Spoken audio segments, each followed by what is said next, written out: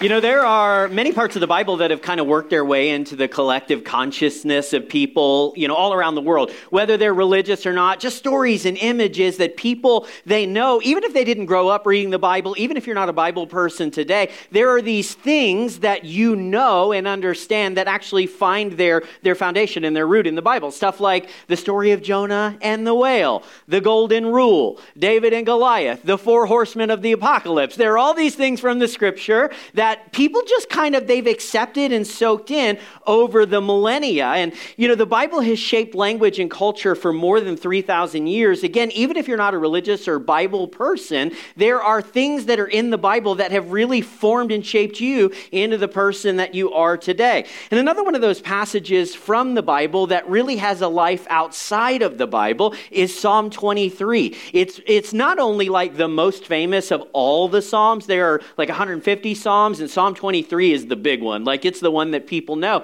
Psalm 23 is actually in the top 5 most searched for passages online last year. People they're drawn to Psalm 23, and it's not really surprising that this passage is so beloved. I mean, it speaks of peace. It speaks of rest. It speaks of blessing and hope. And listen, those are all things that we need more of in our life. I could use some more blessing. I could use some more hope. I could use some more peace and rest. But here's the strange thing about Psalm 23.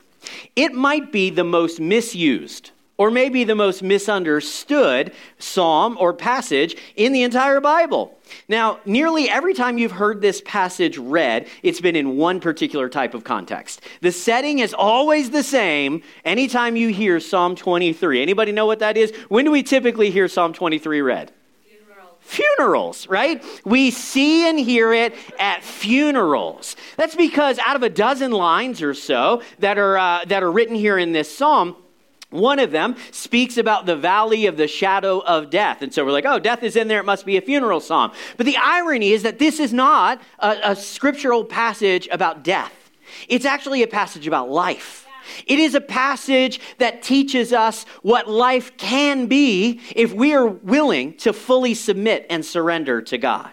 This is a set of verses that describe what life can look like if we're willing to let God lead us. Rather than demanding control, rather than trying to dictate terms, rather than trying to decide for ourselves where we go, when we go, how we do it, all of those different things. If we were simply to surrender to God and let Him shape and lead our life, what would it look like? Well, this kind of life is described here in Psalm chapter number 23. And so what I want to do for the next 2 weeks, we're going to do a mini series. Normally series around here are like, 4 to 6 weeks, something like that. We're going to do a mini series. We're going to spend 2 weeks here in the book of Psalms, and we're going to do a sermon type that I do every so often. It's one of my favorite ways, but it's also one of the most dangerous ways, and you'll see why in a moment, because I really get bogged down in this. It's very easy for me to go over time, so I'm going to do everything I can to stay on time according to the clock that's there on the screen for us today. What we're going to do over the next 2 weeks is we're just going to go line by line, straight through the passage, because there's so much depth, so much richness to this. And my hope is that by the time we get done, you're not going to see Psalm 23 just as pretty words. And listen, they are pretty. Like, this is some of the most beautiful language that's ever been created, particularly in English. But I don't want you to see this merely as pretty words. I want you to see this passage as powerful words. I want you to see this as like descriptive of what God wants for your life. I want you to see this as like, hey, this is what I should be experiencing and what I can experience if I were to allow God to lead me. So let's go ahead and dig in here. Psalm 23, the opening video actually already read it for us out of the New Living Translation. So we're just going to jump right in, okay? The psalmist here, this is written by David and Goliath fame, David the king of Israel fame. He's the one who wrote this. These words were written about 3,000 years ago. So this is a really, really old piece of writing here. And the psalm starts out with the statement, "The Lord is my shepherd." Now, I want to point out something to you about the Bible that you may have never, ever noticed before. Even people that have been in church for a very, very long time, I actually don't think you may not know anyway what I'm about to tell you. If you pay really close attention here in this verse and in many verses throughout the Old Testament. In fact, almost all the verses in the Old Testament, when the phrase the Lord appears, you might notice that it's written in all capital letters. Do you see that? It's well, not there because I wrote this. Sorry, that's on me. But if you read it in the actual Bible, hey, there's another reason to bring a copy of the scripture with you. But hey, when you read this in the scripture, it doesn't just say, the Lord is my shepherd. Like in the actual scripture, it says, the Lord is my shepherd. Throughout the Old Testament, even into the New Testament, Lord is fully capitalized. The L, the O, the R, the D, it's like, boom, all caps, shouting at you, Lord. Why? Why is it? Is it just because God is so great and magnificent and awesome? Well, yes, but there's more to it than that. See, in the Bible, when the word Lord appears and it's all capitalized like it is here in Psalm 23:1, this is actually a signal from the translators of the Bible. They're telling you something. What they're telling you is that the original author, in this case David, when he was writing Psalm 23, he is using God's personal covenantal name whenever that phrase, the Lord, appears here. All right? Did you know that God has a name? God has a personal name. His name is Yahweh. We'll talk about that in a second. You see it written here on the screen, Yahweh. Many of you don't know that God has a name. You just thought he was called God, right? You're like, God? That's his name. No, God is actually a general term that describes the type of being that he is, right? The equivalent would be like addressing me as human, right? When Amber was up here a moment ago and she was like, now turn your eyes to the screen and welcome human to the stage as we kick off a brand new sermon series. That's what, like when you call the divine, God, you are addressing God by the type of being that he is. So you might think, okay, well, we also call him Lord. Lord is his title or role. It's what he does. He's the boss. He's the manager. He's the Lord over all of creation. So again, the equivalent would be addressing me as pastor. It's like, yeah, that's true. I am pastor, but my identity is more than just pastor. And you can't really sum up who God is simply by calling him that generic term God, or even by calling him by his title or role, Lord. Instead, when we go all the way back to the book of Exodus, chapter number 3, God reveals to a man named Moses, and by extension every human throughout history, that he has a personal name. And that name is Yahweh, Y-H-W-H. We threw in a couple vowels there so we would know how to pronounce it. It's Yahweh. In like Germanic languages, they pronounce it as Jehovah, if you've ever heard that. Same word, just slightly different pronunciation on the letters there. That is God's personal name. So my personal name is Daniel. His personal name is Yahweh, okay? Yahweh is God's name. He reveals himself to us individually, personally, using his name. That name Yahweh, it actually means I am that I am, which kind of sounds like Popeye, I know. I am that I am. Anyway, he is the self-existent one. This is what the name really means. God's name, Yahweh, it means I exist. I am that I am. And so this is super, super important here because David doesn't merely say, God is my shepherd in some general vague sense. He doesn't say, the Lord is my shepherd. He says, Yahweh is my shepherd. We live in a world today where concepts of God are very generic and vague and a little bit slippery, you know? When people talk about God, it's kind of like, yeah, which one? There are as many ideas about God as there are people that are here on earth. In fact, if we could, we would all like to define God ourselves. You know, it's been said God created man in his own image, and then for millennia, man has been returning the favor, trying to create God in their own image. We would like to decide and define who God is and say, well, the God I believe in is, and we pick and choose. Like we're like, oh, I like this description of God from the Bible. That sounds good. That fits me and what I believe and what I value. Yep. But I don't like some of the other things that are in here, particularly the Old Testament stuff. So I'm gonna take what I like and I'm gonna leave what I I don't. And then I'm going to go to this religion over here. And I kind of like what they have to say about God, and so I'm going to take that. But some of the other stuff they write is just clearly not true, so I'm going to leave that. And they have some interesting stuff over here. One time I read this book from a philosopher, and he had this stuff to say. And so we start to cobble together these conceptions of who God is. We act as though we get the right to define what God is like. But how many of you guys know we don't get to define God any more than we get to define other people? We can either accept or reject other people as they are, but we don't get to remake them after our own image. Can you imagine for just a moment if Amber, she's a massage therapist. She's got a lot of clients that come in, and, the clients are on their table and they're getting their back muscles all worked out and stuff. And they say, so tell me about yourself. And she says, I've been married. I've been married for almost 20 years. My husband is amazing. He might be the best husband that anybody has ever had in the history of the world. He is over 6 feet tall.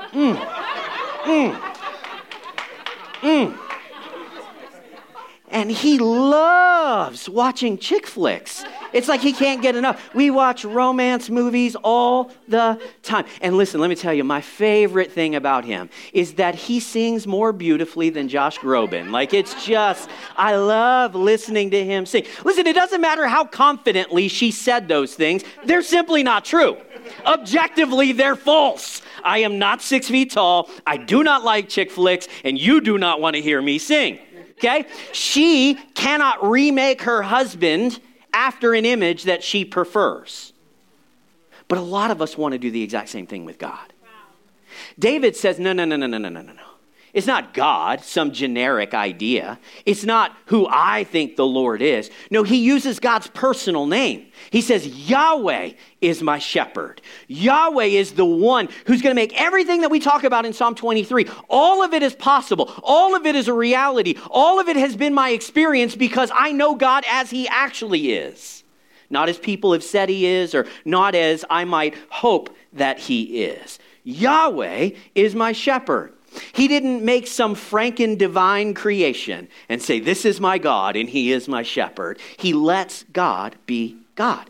We have to be willing and able to do the same thing. So let me ask you, when you think about God, when you talk about God, who are you talking about? Like you, individually, who are you talking about? Is it some God that you've cobbled together? Is it some God that your parents gave you or your old church gave you? Or is it Yahweh? Is it the God who's revealed in the Bible? And hear me now, if it's Yahweh, there are going to be some things that you're like, I don't know about that. Well, that's okay. That's normal. That's to be expected. We have to let God be God. Just like interpersonally, there are parts of me that Amber looks at and she's like, like there are parts of my personality. There are ways that I think about doing things, ways that I talk, things I tweet. She's just like, that's okay. That's normal. When people are allowed to be who they are, then we have to wrestle through these personal dynamics. And how do I deal with the fact that you don't see things the way that I do and you don't respond the way that I do? All of that is true in a marriage. All of that is true in friendships. All of that is true with parents and children. It is also true when it comes to us and God. So everything we're going to talk about over the next 2 weeks, everything that David says here in Psalm 23, it begins with an acknowledgement that Yahweh is my shepherd. And unless and until Yahweh is my shepherd, not God, but Yahweh, then we won't be able to experience the things that David's going to talk about here. Wow. So he goes on and he says, Yahweh is my shepherd. And I want you to focus on that word shepherd for just a minute. If God is our shepherd, you like my drawings? They're so dumb. If Yahweh is our shepherd, then what does that make us? Sheep. Okay, now. It's not really a compliment to call somebody a sheep. It's not. Sheep are not smart. You realize that, right? Like there are animals that are smart. They have learned the ability to use tools. You ever seen like an otter and he's got a rock and he's got a little clam and he's like smash, smash, and he gets dinner. And you're like, man, that otter is smart. You ever see monkeys and they'll take like a long twig and they'll dip it into an anteater nest and or an anthill rather, and they'll pull out the ants just like an anteater and they're like, and they get dinner, right? They are smart. They are smart. Dolphins, man, it's crazy what dolphins can do. Sheep are none of that. Sheep are dumb. Hey, not only are sheep not smart, but they need a herd. Do you know sheep cannot survive on their own? If there is a sheep that is all by itself, it's as good as dead. A sheep cannot survive outside of a herd. Sheep cannot defend themselves. They have teeth, but honestly, like if a sheep bites you, you're like, hey, that tickles, stop, okay? It's just like they can't fight off predators. They cannot defend themselves. Sheep can't care for themselves. We have bred sheep in such a way that a modern sheep is incapable of living on its own without the help of a rancher or a shepherd. Did you know this? This is crazy. If a shepherd or a rancher doesn't shear sheep, if they don't cut the wool off the sheep's wool will grow and grow and grow and grow and grow and grow and grow and grow and grow until they get so top heavy, the sheep just falls over. And it can't do anything. It can't get up. It'll die. Like, no lie.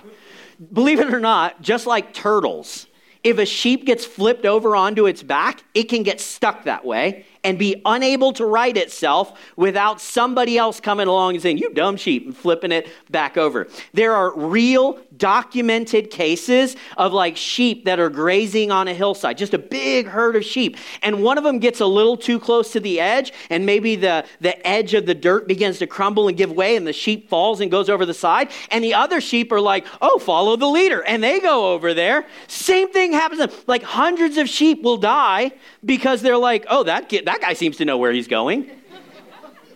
So sheep are not exactly the kings of the animal kingdom, okay? And yet, when God was reaching for an animal metaphor to use for his people, he chose sheep. Maybe, I don't know, like maybe all of this stuff that I've kind of just talked about when it comes to sheep, maybe that's why sheep has become such a common insult in our world today. I don't know if you've paid attention, but like it happens all the time, especially online, you know. It's like people will insult others by saying, well, you're just a sheep. You're a group of sheeple. You just do what you're told. You need to be led. You can't think for yourselves. I mean, it happens like people call Christians this as if it's an insult. We're like, oh, we're the ones who gave ourselves that name, but whatever. But like we do, right? We do this. We talk about one another and we're like, you're dumber than a sheep. It's just like you need to be led. You need to be pampered. You need to be cared for. You're not strong enough to take care of yourself. You need the government or you need a husband or you need a pastor or whoever to care for you, to provide for you. It's become this insult in our world. The irony, of course, is that in the scripture, Christians are called to embrace an identity as sheep. Now, I get it. I don't like it any more than you do. I'm not a sheep. I'm a sheepdog, baby.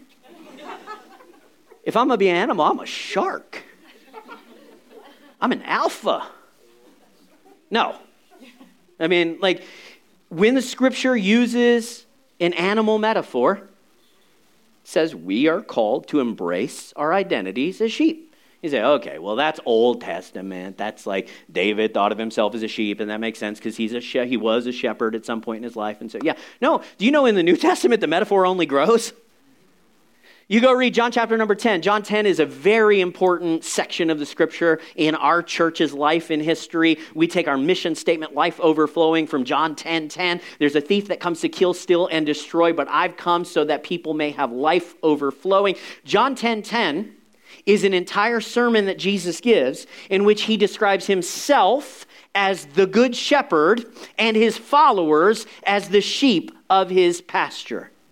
In John 10, Jesus says, I am the good shepherd. He says, my sheep hear my voice and they follow me. Listen to me now.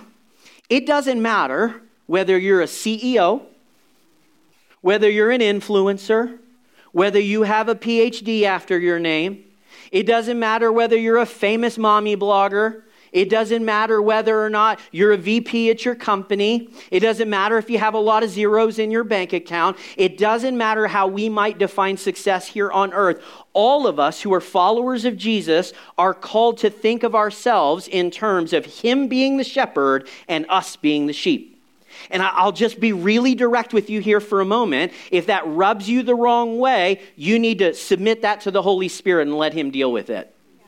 I'm not saying that you have to be a doormat. I'm not saying that, like you can't be successful. I'm not saying that you can never stick up for yourself or anything like that. But listen, we think of ourselves as sheep. Think about all the characteristics and qualities that I gave you about sheep a moment ago. If Jesus is the shepherd, then we look to him to be the one who provides us safety. We look to him to be the one who makes sure we have the basic necessities of life. We look to him to lead us. We look to him to protect us. We look to him to provide for us. He is the shepherd. I am his sheep. I'm not going to be the sheep of everybody else in the world, but I've definitely got a shepherd, and I am proud to call myself one of his sheep.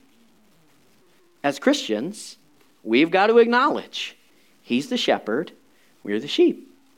Now, what I know is true for many Christians is that we would prefer it if those roles were reversed.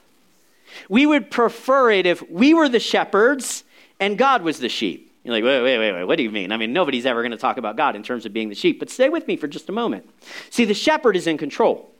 The shepherd is in charge. The shepherd decides what and when and how and why.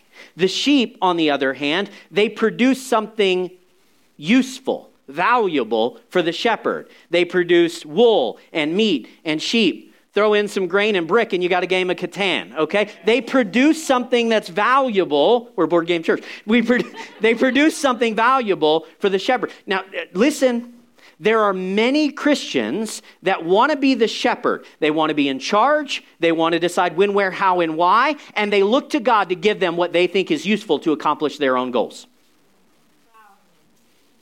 God, you exist to make sure that I have the things that I want in life. You're going to provide me with the things that I want to accomplish what I think is best. And so we get our roles reversed. And part of what this psalm calls us to do is to say, you know what? I'm a sheep, and he's the shepherd. Now, if you think about David in this psalm, this is really important. I think this will be helpful to you. David, the guy who wrote this, we tend to think that he wrote this when he was a shepherd, right? Because he talks about these agrarian and pastoral scenes and all that sort of stuff. But the reality is, he probably wrote this really late in life. So by the time he wrote Psalm 23, he had already been a shepherd, a foot soldier, a general, and by the time he wrote this, he was likely the king of the entire stinking country of Israel. And yet, despite his titles, despite his accomplishments, despite his accolades, he said, I'm a sheep, and he is my shepherd. Yahweh is my shepherd. And then, because of those truths, because of what he had just said there in the first part of verse number 1, he can move on and say, I have all that I need. I have all that I need. Now, it's really important here that as we let God be God, we let the Bible be the Bible. And we want to read this particular section and say, the Lord, Yahweh is my shepherd. Therefore, I have everything that I want, baby. God is going to give me. God is going to provide for me. God is going to take care of it. Anything I want, as long as I submit and surrender to him as my shepherd, he's going to provide it. But that's not what the text says. It's not what David says. He says, I have all that I need, not all that I want. The promise from Scripture is that God will give you what you need. God never says he will give you everything you want. Now, here's the good news. He will give you some of what you want. But there are going to be things that God says no to. He will give you everything you need and some of the things you want.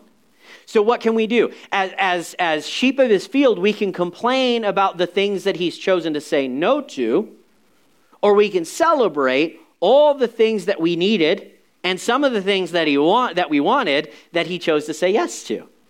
You can do one of those too. And everybody has to choose which one they're going to do. And I'll just tell you, life is a whole lot better when you focus on the yeses instead of the nos.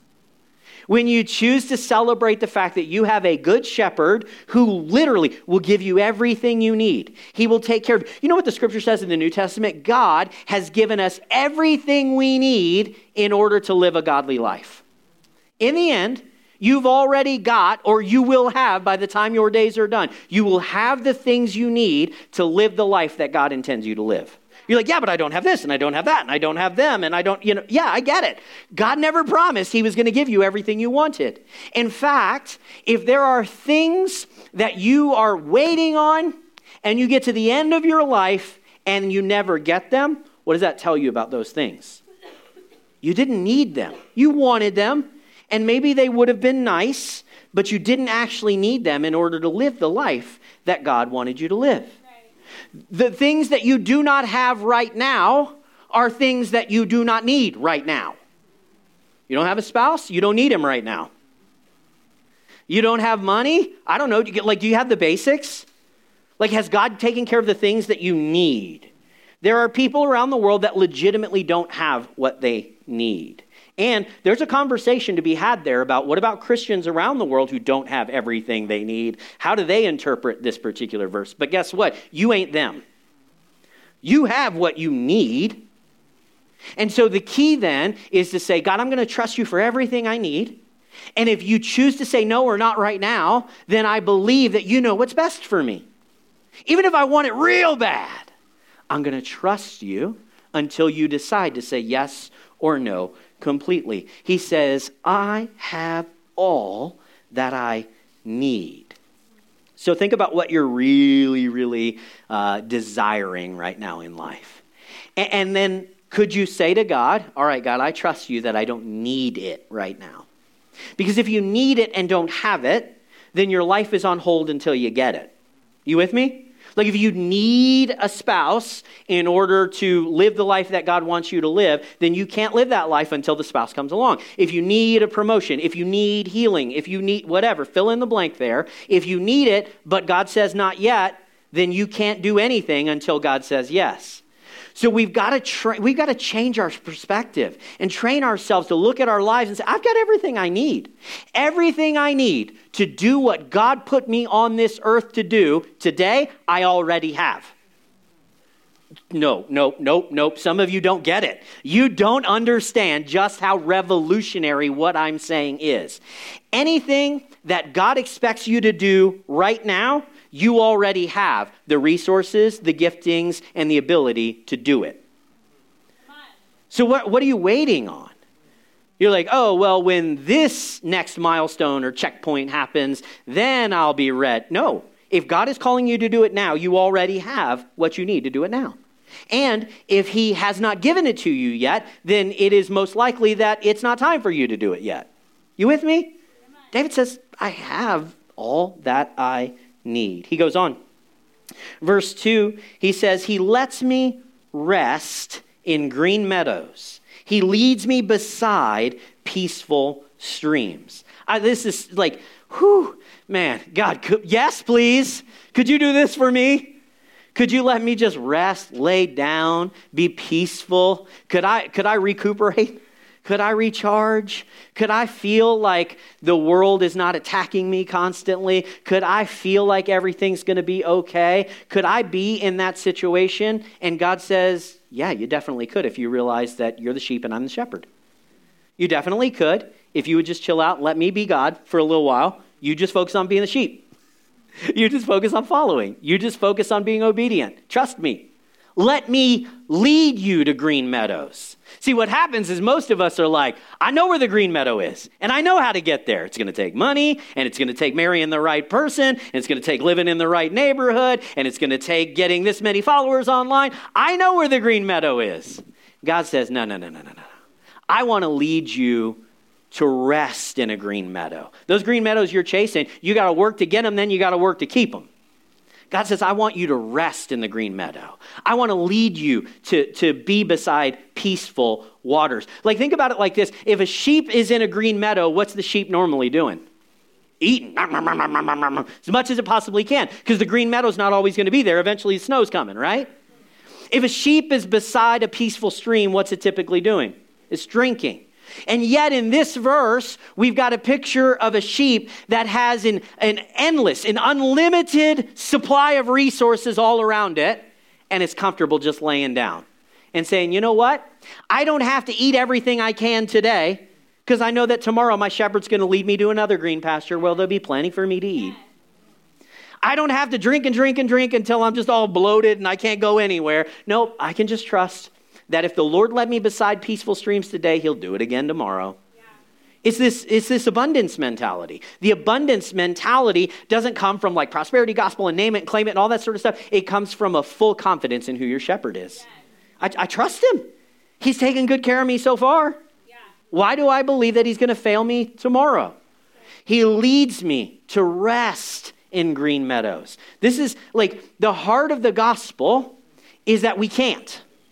The heart of the gospel is we cannot achieve. We cannot accomplish. We cannot earn our salvation. God's love is given to us freely. His providence happens to us because he's merciful and gracious, not because we always deserve it. And so when we live this out day to day, then we learn to let go. We learn to relax. Doesn't mean you don't have goals. Doesn't mean you don't try to better your life or any of those sorts of things. But in the end, I realize there is a shepherd that is in control of which field I'm in right now. There is a shepherd that is in control of the type of stream that I'm next to. If it's a raging rapid, there's a reason he's led me there. If it's a peaceful, calm little brook, there's a reason that he's brought me there. Why? Because Yahweh is my shepherd, and I trust him. He's a good one. All right, I got to keep. I told you, I could go on for hours, but I'm not going to. So then he flips it, verse number 4, okay? Verse 3, rather. So he's talking to people who feel the need to just go and accomplish and achieve. And, like if my life is going to be a success, then it's going to be determined by me. And, pull myself up by my bootstraps and all those different things. He addresses that sort of mentality in verse number 2. But then we get to verse number 3, and he addresses those sorts of people that say, you know what? My life is a failure, and it's always going to be that way. I'm not healthy and healed, so I can't. I don't have the resources that other people do, so I'm just going to lay here and wait for my time to run out.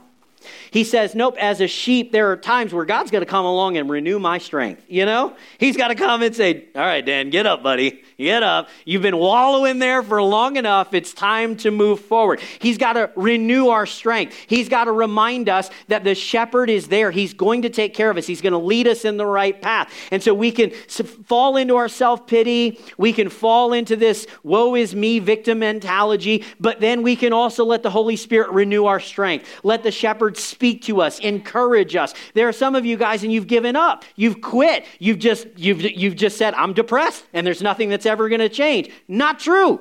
Let God renew your strength. There are some of you and your relationships are failing and you're like, well, I guess it's over. It doesn't have to be. Let God renew your strength. There are some of you and you say, well, my family's been poor and I'm never going to be able to even pay basic bills. Listen, let God renew your strength. There's some of you and you've been trying to prove your worth and value to God. Let him renew your strength. Let him tell you it's okay to not be okay, that you can't accomplish, you can't earn. All you can do is surrender to the good shepherd. Let him renew your strength.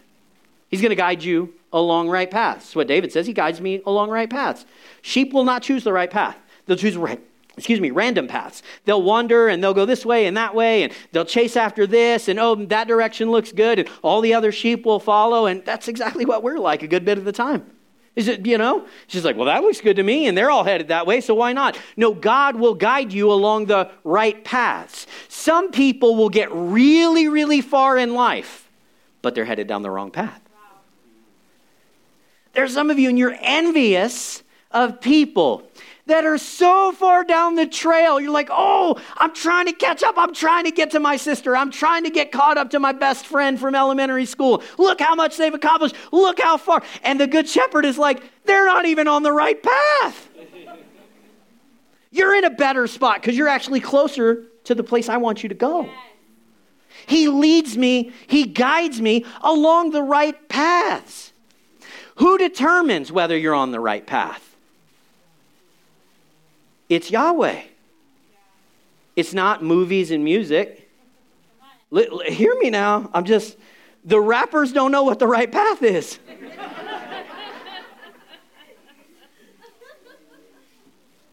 Who determines what the right path is? The church. No. Church, but we're a bunch of sheep. The shepherd determines what the right path is. So he guides me along right paths. Have you ever stopped to ask God, am I on the right path? Like, not on the most successful path, not on the path to the blue check mark, not on the path to, the marriage I've always wanted, not on the path to, no. Am I on the right path? Am I on the path the shepherd wants me to be on? And then notice, he says he leads me along, he guides me along those right paths. Why? To bring honor to his name. If we're just real, the majority of the time we want God to lead us along paths that are going to bring honor to our name. God, I believe this is going to get me seen. This is going to get me recognized. This is how people are going to value me. This is how I'm going to be validated. But David says the shepherd leads sheep in a way that brings the shepherd honor. It takes care of the sheep. It provides for everything they need, and it brings honor to the shepherd. And so for as long as you're chasing down paths that are going to bring honor to you, they're the wrong path. Period and end of story. Pursue the paths that bring honor to the shepherd, and it just might so happen that you end up with some honor yourself, but that's a byproduct. It's not a guarantee for anybody. Instead, we pursue the paths that bring honor to the name of Yahweh.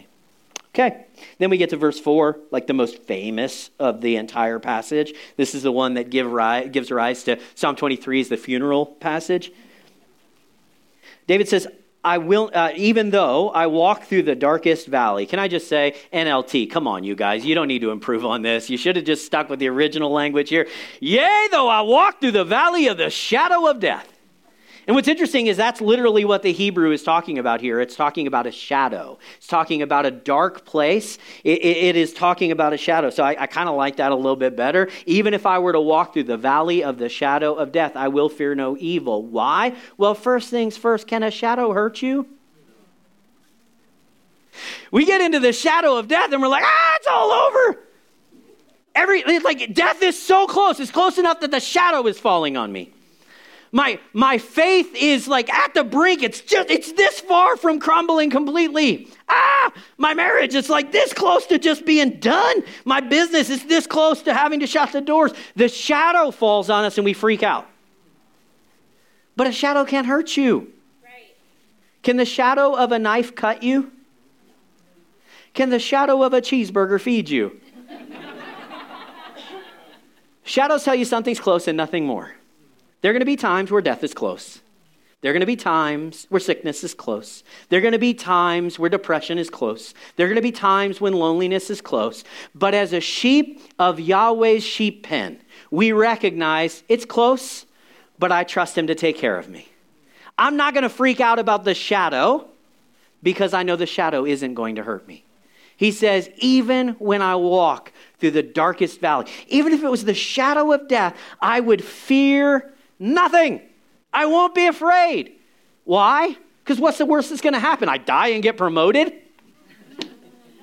No, this is what Paul says in the New Testament. You realize that, right? He says, why do you fear people that can only kill the body? Why not fear and reverence the one who could kill body and soul, but he loves you too much, he won't? Why do we live our lives afraid? If Yahweh is our shepherd, if he's been good, he will be good. We can trust him. Okay, he says, I will not be afraid. Why? This is the real reason. For you are close beside me. You're close. God is close. He's not far. He's not distant. You haven't been abandoned. He hasn't left you all alone. God is with you. It's one of the names that Jesus was given, Emmanuel, God with us. He is close. You are not on your own. You have not been forgotten. No matter how close the shadow is, God is with you. sheep have a tendency to run away. I don't know if you know this, like, oh man, okay, I don't have a lot of time. Yesterday, I opened the door at our apartment downtown, and our little dog took off running. And, she's done that once or twice before, and it's like, okay, no big deal. No, she took off running, and she went straight to the busiest street in our area. And I'm chasing her down the sidewalk, full-on sprint, you know what I'm saying? Just running. And the last second, she makes a left, and she darts right into traffic. There's a car coming, goes like that and stops. And the little dog is like, oh, I done messed up. Turn around and ran back to me. Thank God she's okay. Now, we do the same thing. We run from God. We try to get far away from God. We run, chase after what we think is right, the right paths, all those different things. And God is the one who's constantly in pursuit of us. We're not in pursuit of him. He's in pursuit of us. He's the one that's staying close. He's the one that's not letting us get away. He's the shepherd that says, listen, if you're a sheep and you try to escape and run away, I love you too much to let that happen. Jesus described a good shepherd this way. He says, when there are 99 in the pen and one gets loose, a good shepherd goes after the one that gets loose. So when we run, when we try to get far away from God, he is the one who ensures that we stay close to him. Like how do we not love him more? Yeah. How do we not embrace our lives as sheep more? It's so good to be a sheep in Yahweh's herd. Yeah. It is so good to say Yahweh is my shepherd. To trust him to provide. We'll see next week, he protects. It's so good to let him be the one that leads us every step of the way. In fact, every time we've tried to be the boss, every time we've tried to direct things, we've ended up worse as a result. So the call then is to say, okay, I'm going to submit and I'm going to surrender. I'm going to let him be the shepherd. I'm cool with being the sheep. Sheep obey, sheep follow, sheep trust. And that's good enough for them because we have a good shepherd.